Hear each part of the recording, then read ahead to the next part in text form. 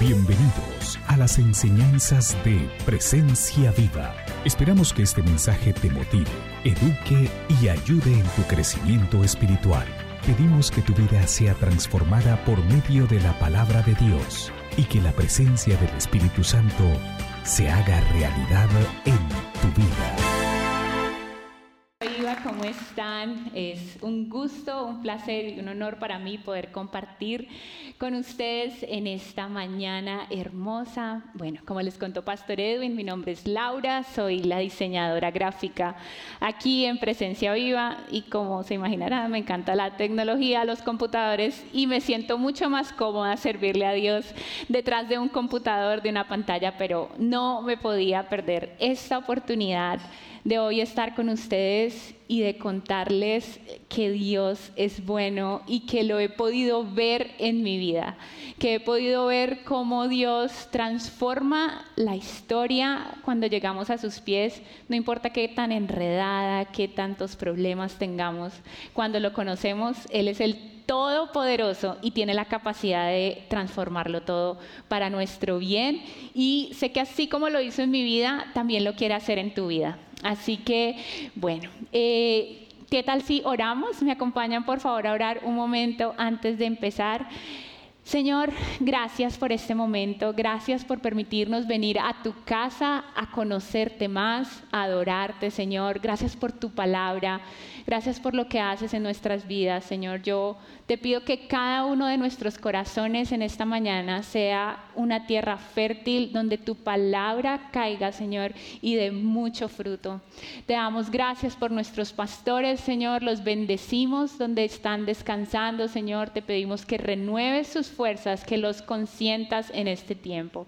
Te damos la bienvenida, precioso Espíritu Santo, en el nombre de Jesús. Amén. Bueno, quiero contarles que llegué a Presencia Viva hace 10 años exactamente. Tenía 20 cuando llegué. Ya entré a los 30, este año cumplí 30, llegué al tercer piso. Pero quería contarles que llegué siendo una joven llena de temores, de inseguridades, de muchos vacíos en mi corazón. Estaba en una temporada de mi vida donde estaba como muy perdida, ¿verdad? Estaba sin esperanza. Recientemente con mi mami nos habíamos mudado a este país y realmente tenía un vacío muy grande en mi corazón. Traté de llenarlo con rumba, con ejercicio, obsesionarme con el ejercicio, la comida, el cuerpo, el fitness, y me daba cuenta que nada de eso llenaba mi interior. Entonces, como que estaba indagando, ¿verdad?, en mi corazón, y en ese momento cargaba las consecuencias que una persona puede traer y puede arrastrar en su vida cuando vive apartada de Dios, ¿verdad? Las consecuencias del pecado, cuando no vivimos una vida de la mano del Señor. Y en ese momento llegué aquí a Presencia Viva, llegué y mi vida cambió para siempre. Llegué y me presentaron a mi Padre Celestial en el momento en que entendí que tengo un papá en el cielo que me ama, que tiene un plan para mi vida, que me guía, que me aconseja. Mi vida cambió para siempre. Crecí solamente con mi mami y mi abuelita en casa, mi papá biológico nunca estuvo presente. Entonces, para mí eso era la normalidad. Gracias a Dios mi mami hizo un trabajo espectacular y yo no me sentía completa, ¿verdad? O sea, yo decía, a mí no me hace falta nada, hasta que llegó un punto en donde entendí que el no haber crecido con mi papá sí causó una distorsión grande en mi vida. Para mí era normal que no hubiese un hombre en casa, o sea, para mí era como que no lo necesitamos, nosotras podemos hacerlo todo solas.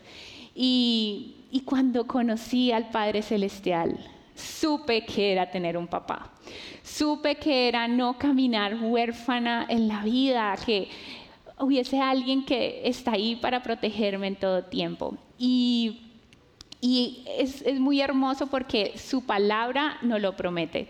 En 2 Corintios 5:17 dice: esto significa que todo el que pertenece a Cristo se ha convertido en una persona nueva. La vida antigua ha pasado, una nueva vida ha comenzado. Y yo les puedo decir que esto es así, tal cual. Literalmente el Señor te da una nueva vida y nacemos de nuevo. Hoy, ya después de 10 años, soy una hija que ha sido perdonada, que ha sido limpiada y que el Señor continúa su obra en mí, ¿verdad? Me continúa sanando, me continúa transformando.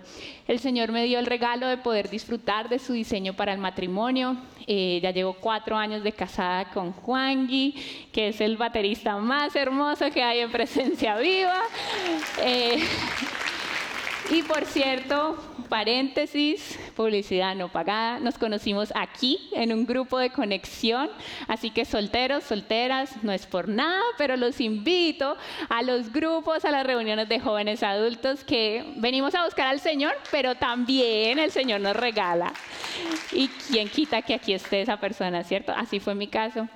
Llevamos 4 años de casados y el próximo jueves celebramos el primer añito de nuestro bebé precioso Lucas. Y hemos visto la mano de Dios, hemos visto su bondad. He podido ver el poder absoluto de Dios al sanar a mi mami de cáncer en el 2016 y nuevamente lo está haciendo en esta temporada. He visto cómo Dios, cuando mi esposo y yo teníamos solamente $2,000 en nuestra cuenta, se nos presentó una oportunidad para comprar un apartamento y vimos cómo en medio del proceso nos proveyó cada dólar que necesitábamos para ese cierre y nos sobró dinero cuando pudimos hacer la compra. He visto la mano de Dios cuando consoló nuestro corazón y nos sanó cuando tuvimos la pérdida de nuestro primer bebé. Y aún en los momentos, en los altos y en los bajos, el Señor está con nosotros siempre. Y no sé si recuerdan que el domingo pasado, Pastora Maribel, el cierre de la enseñanza, ella nos explicó de una manera muy hermosa una visión que el Señor le daba, que nosotros, los que somos primera generación, es decir, los que llegamos, somos los primeros en conocer al Señor en nuestra familia, tenemos un trabajo especial. Y ella nos explicaba cómo el Señor nos ha dado como un machete en la mano. No sé cuántos estuvieron acá, se acuerdan de eso. Y que nos veía como en un monte donde había mucho pasto. Y con ese machete nosotros vamos cortando y abriendo camino.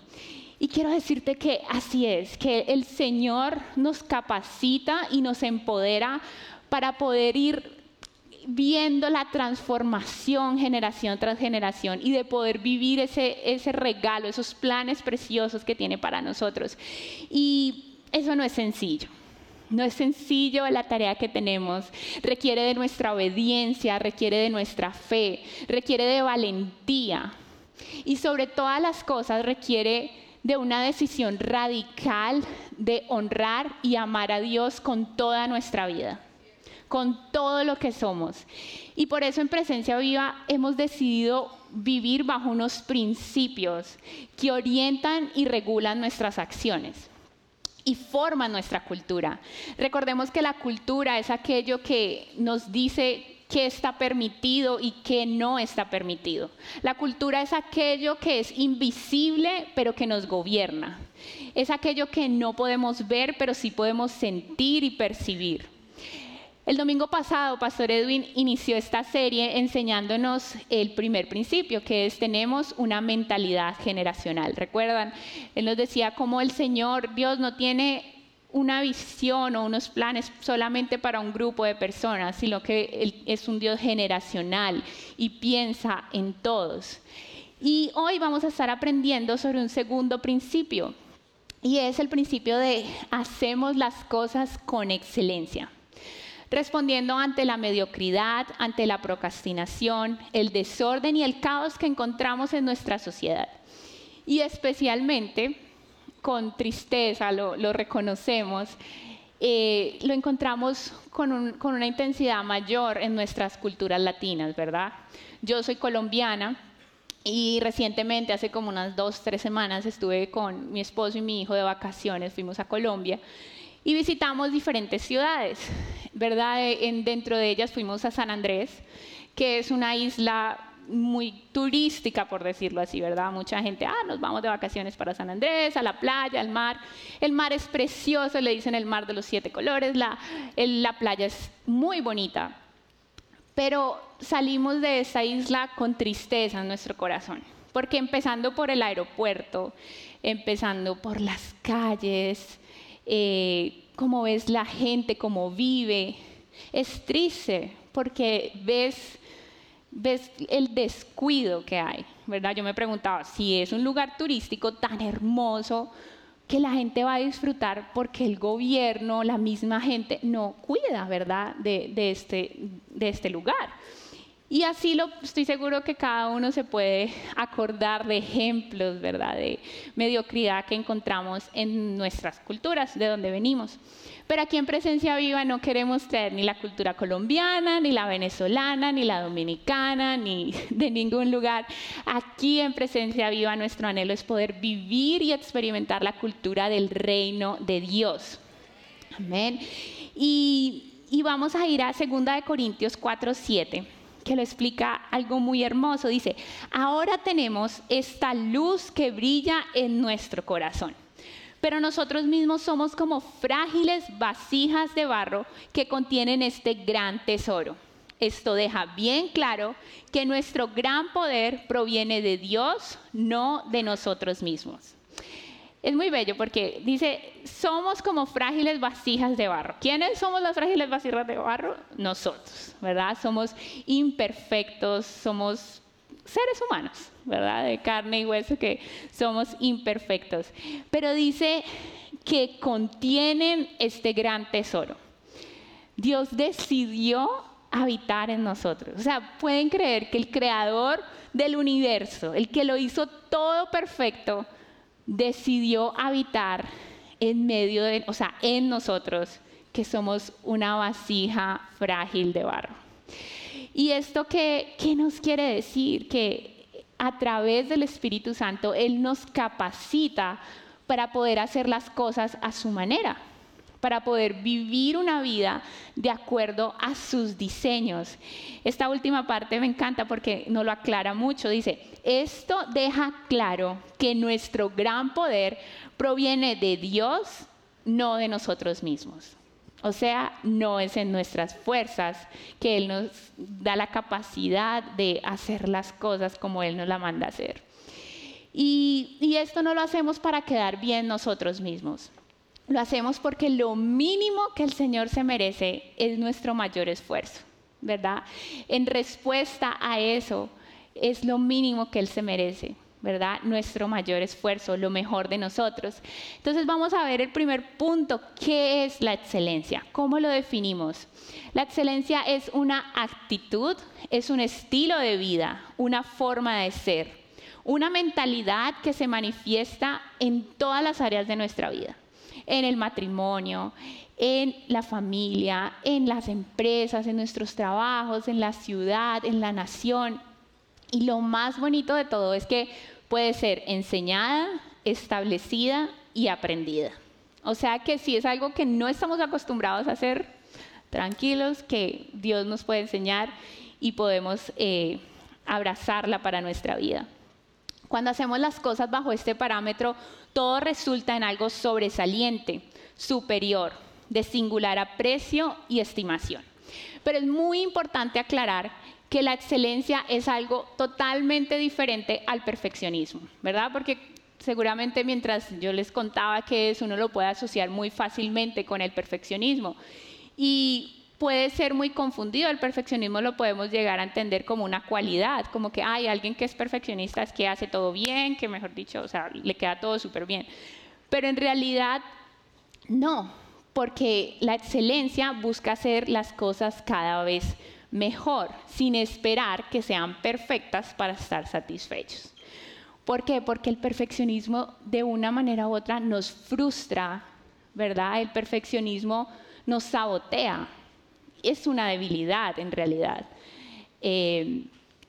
Algo que mientras preparaba esto me di cuenta que yo, antes me consideraba así. Yo consideraba que era perfeccionista Y me puse a analizar y yo dije, wow, hasta el perfeccionismo te puede paralizar en ciertos momentos, porque a mí me pasaba, porque como que tenemos un estándar tan alto que llega a ser tan inalcanzable que o sea, a mí me pasa como que por dónde empiezo, o sea, como que no tengo la capacidad de llegarle a ese estándar, entonces pues mejor no hago nada, o mejor quieres emprender algo, pero como no tienes todo sobre la mesa de una, nos paraliza, ¿verdad? Entonces, es muy importante que tengamos esto en claro. Excelencia no es perfeccionismo, porque recordemos algo, que hay solamente uno perfecto, y ese es Dios.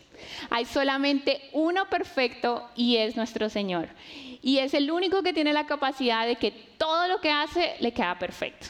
Nosotros, en cambio, tratamos de hacer las cosas cada vez mejor. Vamos a ver un versículo que encierra esto de una manera muy hermosa. Está en Colosenses 3, 23 al 24.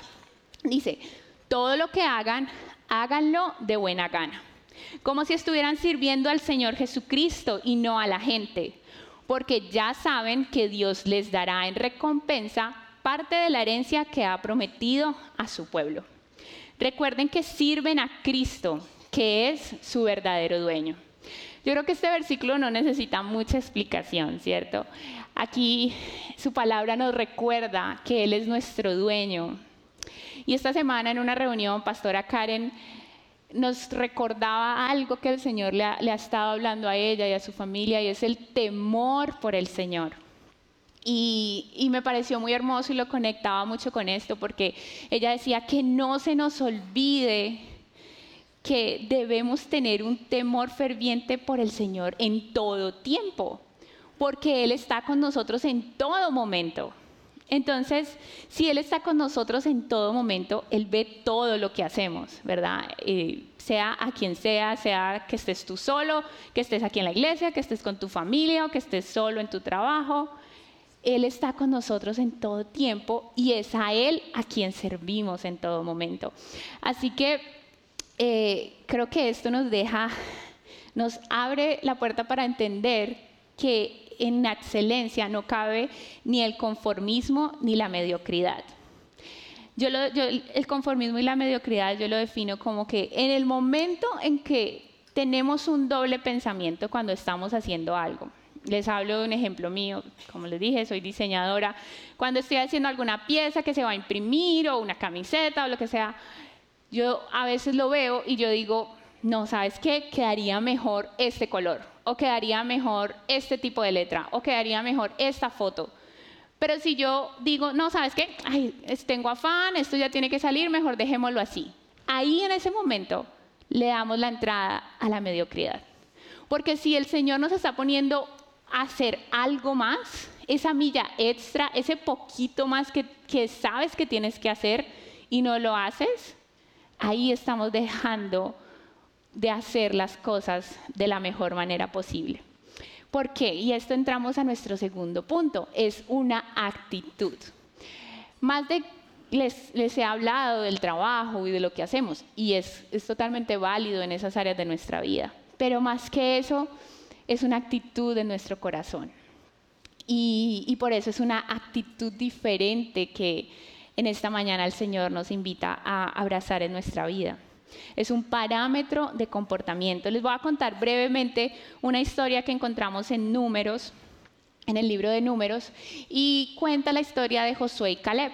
Cuenta que Moisés y el pueblo de Israel estaban cerca de llegar a la tierra prometida, y resulta que Moisés llama a un líder de cada una de las tribus de Israel y les dice, ok, ustedes 12 van a ir a la tierra prometida y van a ir a explorar, a ver, van a ir como espías, a ver cómo es eso allá y vengan y nos cuentan.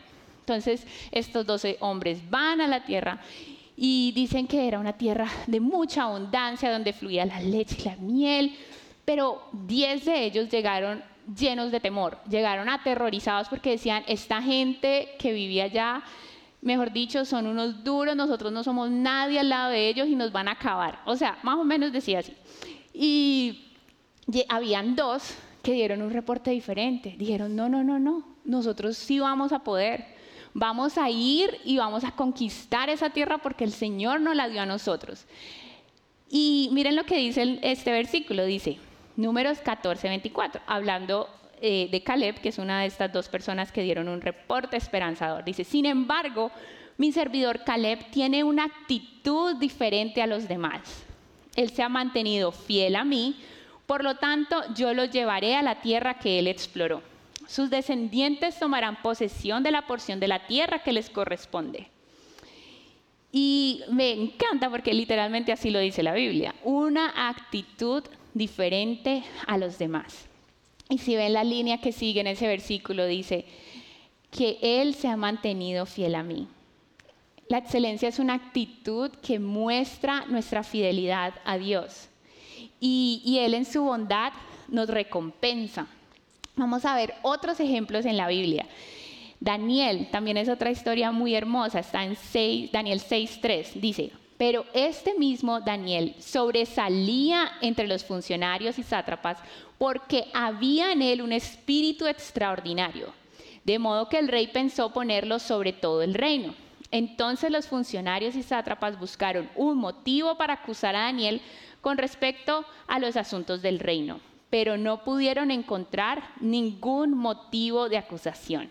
Miren lo que dice, ni evidencia alguna de corrupción, por cuanto él era fiel y ninguna negligencia ni corrupción podía hallarse en él.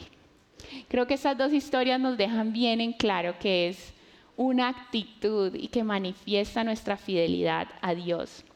Y Él en su bondad nos recompensa. Les voy a contar rápidamente una historia de algo que me pasó a mí.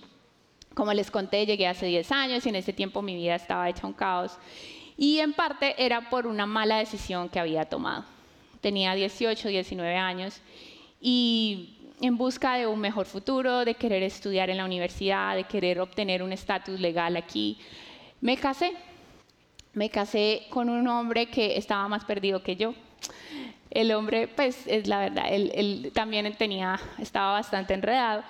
Y realmente era una relación muy mala y que me estaba causando muchísimo daño. Y estaba totalmente alejada de lo que era un matrimonio. Entonces, en ese momento, llegó el Señor Jesús a mi vida. En ese momento conocí a Jesús como mi Señor y Salvador. Para mí fue literalmente como lo dice la Biblia, Jesús es la luz, ¿verdad? Él es la luz del mundo. Entonces, Él viene a habitar dentro de nosotros en el momento en que lo recibimos como Señor y Salvador. Y yo entendía que esa luz que ahora había en mí, ya no podía convivir con la oscuridad que había en mí por las malas decisiones, por el pecado, por todo lo que estaba viviendo. Entonces fue como que literalmente cuando hay un cuarto oscuro y prende la luz, la oscuridad tiene que huir. Y yo dentro de mí empecé a sentir esa urgencia de tomar decisiones, de cambiar lo que estaba haciendo. Es un arrepentimiento genuino que entra a nuestro corazón cuando le abrimos la puerta a Jesús y Él viene a vivir dentro de nosotros.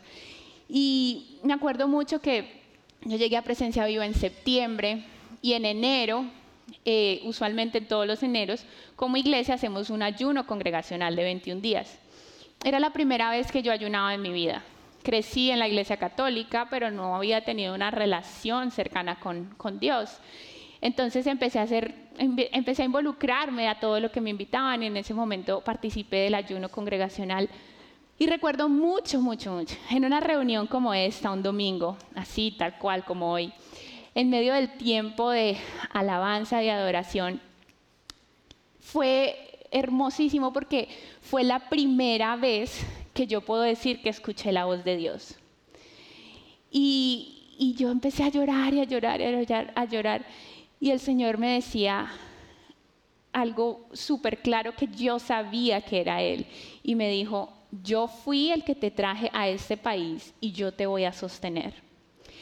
En ese momento, como les dije, yo no me contenía porque sentí por primera vez la voz de papá dirigiéndome, la voz de papá aconsejándome, la voz de papá diciéndome, este es el camino que debes seguir. Fue muy hermoso, pero fue también muy difícil porque entendía que tenía que tomar una decisión que iba a traer como conmoción, porque yo ya entendía que tenía que divorciarme, pero a la vez yo ya tenía un proceso migratorio andando. Entonces, al momento de yo divorciarme, ese proceso iba a quedar inválido. Y salí de esa reunión y le dije a mi mamá y a mi familia, me voy a divorciar. Y obviamente están las opiniones de los familiares y los amigos, pero ¿cómo se te ocurre? Pero mira esto, mira lo otro. Y yo le creía al Señor, ¿sabes? Yo tenía la certeza en mi corazón de que Él había sido el que me trajo a este país y que Él me iba a sostener, porque Él me lo dijo y me lo prometió y yo sabía que iba a cumplir. Y pasaron los meses, me divorcié, pasaron algunos meses y ya como una joven soltera nuevamente yo continué mi proceso migratorio. Y Dios cumplió su promesa. Me dieron mi residencia y luego me pude hacer ciudadana de este país. ¿Y por qué te cuento esta historia? Porque en medio de ese proceso recuerdo también claramente que pedí consejo, ¿verdad? Y a una vez con las personas con las que hablé fue Pastor Edwin y él me dijo, hija, hay algo y es que Dios honra a quien tú honras, a quien le honra a Él, perdón. Y eso es algo que a mí nunca se me olvidó. Dios honra a quien le honra. Y luego lo encontré en la Biblia y te cuento esta historia porque es así. Porque cuando tomamos decisiones con toda la intención, la única intención de honrar a nuestro Dios, Él nos va a honrar a nosotros. Y no lo hacemos por eso, ¿verdad? No lo hacemos por esa recompensa. Pero lo hacemos porque Él es digno de toda nuestra honra, ¿verdad? Porque es una respuesta ante todo lo que Él ya ha hecho por nosotros. Y te cuento esta historia porque la excelencia no es algo que solamente se manifiesta en lo que hacemos, ¿verdad? Se manifiesta y se evidencia en todo lo que tenemos, en todo lo que hacemos, pero sobre todo en cómo somos. Se manifiesta y se evidencia en cómo eres. Así que quiero compartirles también otro ejemplo que encontramos en la Biblia y es la visita de la reina de Saba que le hizo al rey Salomón. Y en esta historia es muy lindo porque encontramos el porqué, ¿verdad? Como les decía, es una respuesta de nuestro amor, de nuestro agradecimiento, de nuestra fidelidad, como veíamos en los versículos anteriores. Pero también vamos a ver qué causa cuando hacemos las cosas de esta manera. Dice 2 de Crónicas 9, del 3 al 8. La reina de Saba, quedó maravillada al ver lo sabio que era Salomón. También tuvo tiempo para admirar la hermosura del palacio, la rica comida que servían a la mesa, los asientos que ocupaban los asistentes, el aspecto y la ropa de todos los sirvientes y en especial la de los que servían el vino al rey. Y al ver todos los animales que el rey daba como ofrenda en el templo de Dios, se asombró y le dijo al rey: todo lo que escuché en mi país acerca de lo que has hecho y de lo sabio que eres es cierto. Yo no lo creía, pero ahora lo he visto con mis propios ojos y sé que es verdad. En realidad no me habían contado ni siquiera la mitad. Eres más sabio y rico de lo que yo había escuchado. Qué felices deben ser tus esposas y qué contentos deben estar todos tus servidores, pues siempre cuentan con tus sabios consejos. Y esta es la mejor parte. Miren lo que dice: bendito sea tu Dios. Esta mujer no conocía al Señor. Pero en el momento en que visitó y vio el palacio y todo lo que Salomón había hecho, esta fue su respuesta: bendito sea tu Dios, a quien le agradó tu conducta y te hizo rey de Israel, para que reines en su nombre y gobiernes con justicia. No hay duda, Dios ama a Israel y su pueblo permanecerá por siempre. Es hermoso ver cómo la excelencia de Salomón, de su reino, de su palacio, de cómo servían sus empleados, por decirlo de alguna manera, dentro de su reino.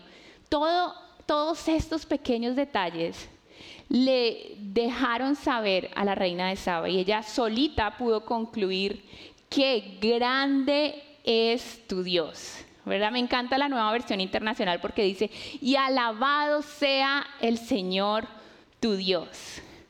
Por eso les decía que la excelencia se evidencia en todo cuanto tienes, cuanto haces, pero sobre todo en cómo eres. Se evidencia en todas las áreas de nuestra vida.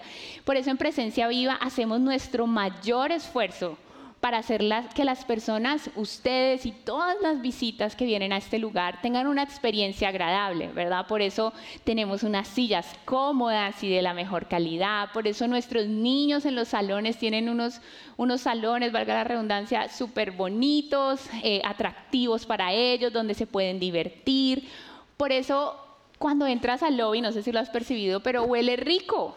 Y es intencionalmente, ¿verdad? Es intencionalmente porque queremos que cada detalle de lo que somos y de lo que hacemos manifieste y muestre cuán grande es nuestro Dios. Incluso cada martes, el equipo de trabajo, nos reunimos para evaluar cómo estuvo la reunión, para evaluar qué cosas salieron bien, qué cosas hay que mejorar, en dónde podemos crecer, y así vamos evaluando cada reunión o cada evento, ¿verdad? Y es muy chistoso, porque es chistoso, que las estadísticas cuentan el por qué, o sea, como la razón principal por la cual las personas regresan a una iglesia. ¿Qué creerían ustedes? Uno podría decir, no, porque el pastor predica bien, obviamente es muy importante, porque la alabanza es muy especial, porque los niños tienen una buena experiencia, ¿verdad? Mientras están allá. No sé, podrían decir varias cosas. Pero ¿saben qué dicen las estadísticas? Porque los baños están limpios. Sí, es chistoso, pero es lo que dicen las estadísticas.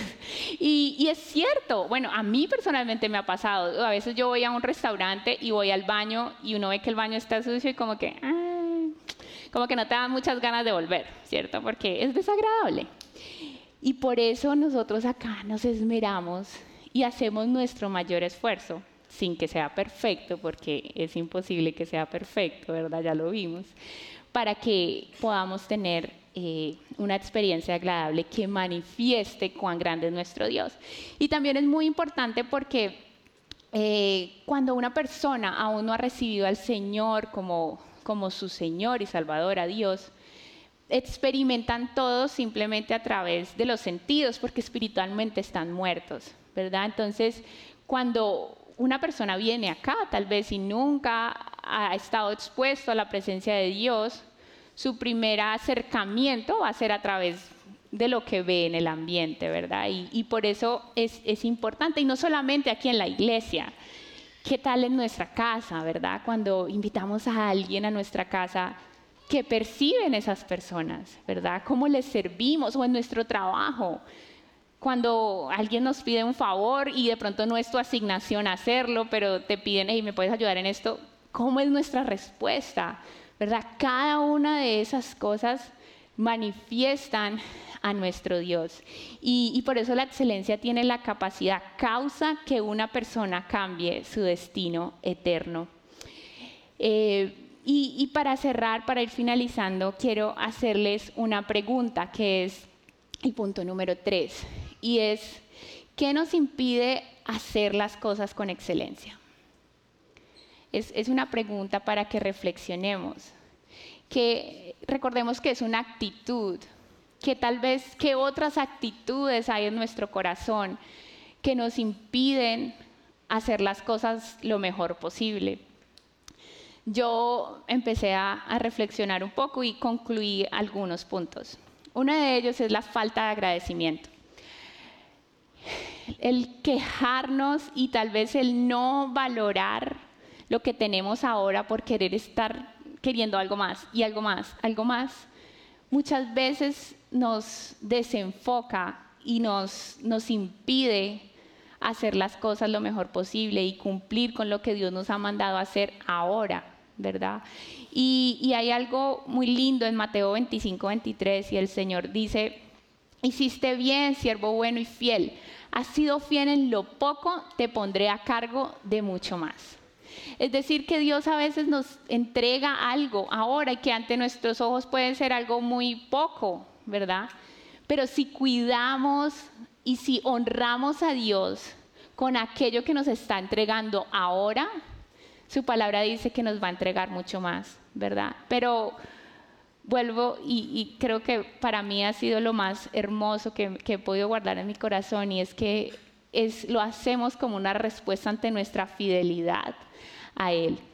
Hay otro punto que es la falta de perdón, que yo entendía que puede ser algo que nos impide hacer las cosas con excelencia. ¿Por qué? Porque la falta de perdón nos puede llevar a guardar rencor en nuestro corazón. Y cuando tenemos rencor en nuestro corazón, muchas veces podemos rápidamente tomar una actitud de venganza, ¿verdad? Entre comillas. Y podemos decir, no, es que esa persona no se merece que yo haga las cosas bien para él o para ella. O esa persona no es digna de que yo dé mi mejor porción porque me hizo esto o aquello. Pero que no se nos olvide que el amo a quien servimos es Cristo, y que es por Él y para Él que debemos hacer todas las cosas. Otro punto es el orgullo, porque a veces podemos pensar que no nos corresponde a nosotros hacer algo que Dios nos ha mandado a hacer. Podemos rápidamente pensar, no, yo soy muy importante como para hacer eso tan insignificante. Y no, ¿verdad? ¿Por qué? Por la misma razón, porque todo lo que hacemos, lo hacemos para el Señor. Y este es otro punto que personalmente lo he aprendido bastante, y es la falta de humildad. ¿Pero por qué? Porque para ser excelentes, para hacer las cosas mejor cada vez, necesitamos estar dispuestos a ser corregidos. Necesitamos estar dispuestos a que otra persona venga y nos diga, mira, ¿sabes qué? He notado que haces esto y aquello. Porque no se nos olvide que nosotros tenemos una visión, así como en lo natural, es en todo, tenemos una visión de 180, yo no puedo ver qué está pasando aquí atrás, pero tal vez mi amigo, mi hermano, mi esposo, mi hijo, no sé, puede ver lo que yo no estoy viendo. Entonces necesitamos tener un corazón dispuesto a ser corregido y a ser enseñable también, y así vamos a alcanzar el progreso. De otra manera sería imposible. Y para cerrar, sería que algo que nos puede evitar o nos puede impedir hacer las cosas con excelencia es hacer lo bueno solamente, porque hacer lo bueno es uno de los mayores enemigos de la excelencia, porque nos quedamos ahí, en lo que está ok, en lo que está bueno para mucha gente, o es todo el mundo lo hace, pero recordemos que no somos todo el mundo, somos hijos de Dios y estamos llamados a hacer las cosas a su manera y las hacemos para Él. Así que en Presencia Viva, y es nuestra invitación a que cada uno de nosotros lo hagamos, hacemos las cosas con excelencia y le damos la gloria a Dios. Le damos la gloria a Dios, y también vamos dejando escrito un camino trazado también para los que nos están viendo, ¿verdad?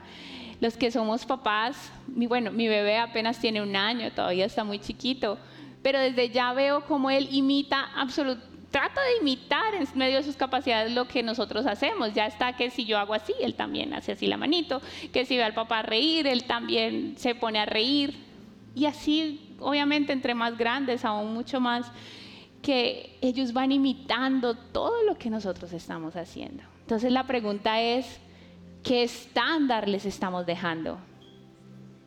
¿Qué modelo están siguiendo ellos? ¿Verdad? Que ese legado que estamos construyendo para ellos sea lleno de una actitud, de un corazón dispuesto a dar lo mejor como respuesta ante nuestro buen Dios. Y como comentaba, el hacer las cosas con esta actitud responde ante nuestra fidelidad a Él, pero sobre todo porque Él es digno de honra. Jesús es el mayor ejemplo, la mayor expresión de darlo todo. La Biblia dice que Él lo dio todo en la cruz, que siendo Dios decidió venir, convertirse en un ser humano, siendo 100% Dios, 100% humano. Dice que fue pecado en todo, pero nunca pecó. Dice la Biblia que Él murió en la cruz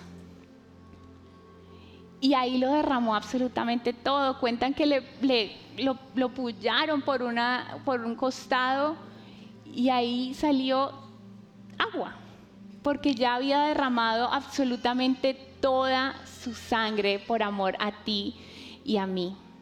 Él es la mayor expresión de hacer las cosas. Él las hizo perfectas y nos inspira a nosotros a hacerlo lo mejor posible. Así que en esta tarde yo te quiero invitar a que juntos oremos. Si te pones de pie y oremos juntos a nuestro buen Dios. Y le pidamos que nos ayude. Cada uno de estos principios no son algo diferente a nuestro deseo y necesidad de formar el carácter de Cristo en nosotros. Y te invito que ahí con tus ojos cerrados podamos orar y podamos pedirle a nuestro Padre Celestial que nos ayude.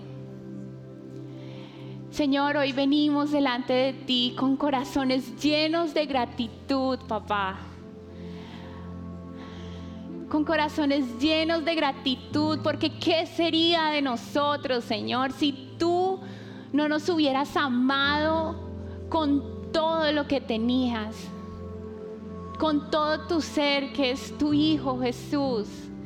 Gracias, Señor Jesús, porque ahí en la cruz lo diste todo por amor, Señor. Y hoy nuestro clamor y nuestro deseo, Señor, es poder responder a tu amor, Señor, es poder vivir unas vidas dirigidas por tu Espíritu Santo y con un corazón, Señor, lleno de una actitud que sea agradable para ti, Señor. Que no se nos olvide, Señor, que el amo a quien servimos es Cristo.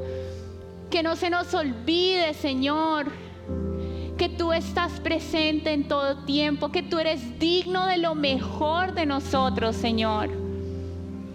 Padre, yo te pido que nos ayudes, Señor, a tomar decisiones radicales, Señor, para que nuestra vida sea una ofrenda para ti, Señor. Yo te pido que nos des la valentía, que nos des la obediencia, que nos ayudes a ser obedientes, Señor, a ser valientes, a que nuestra fe no desfallezca, Señor. Que vayamos caminando firme, Padre amado, para ver cómo tú cumples, Señor, cada una de las promesas que nos has dado, mi Dios. Pero que muchas veces requiere, Señor, de nuestras decisiones y de nuestra obediencia, mi Dios. Padre, yo bendigo a cada uno de tus hijos en esta mañana, Señor. Yo te pido, precioso Espíritu Santo, que nos recuerdes en todo tiempo, mi Dios. Si este mensaje ha edificado tu vida, escríbenos a info@presenciaviva.com o te invitamos a visitar nuestra página web www.presenciaviva.com. Hasta la próxima.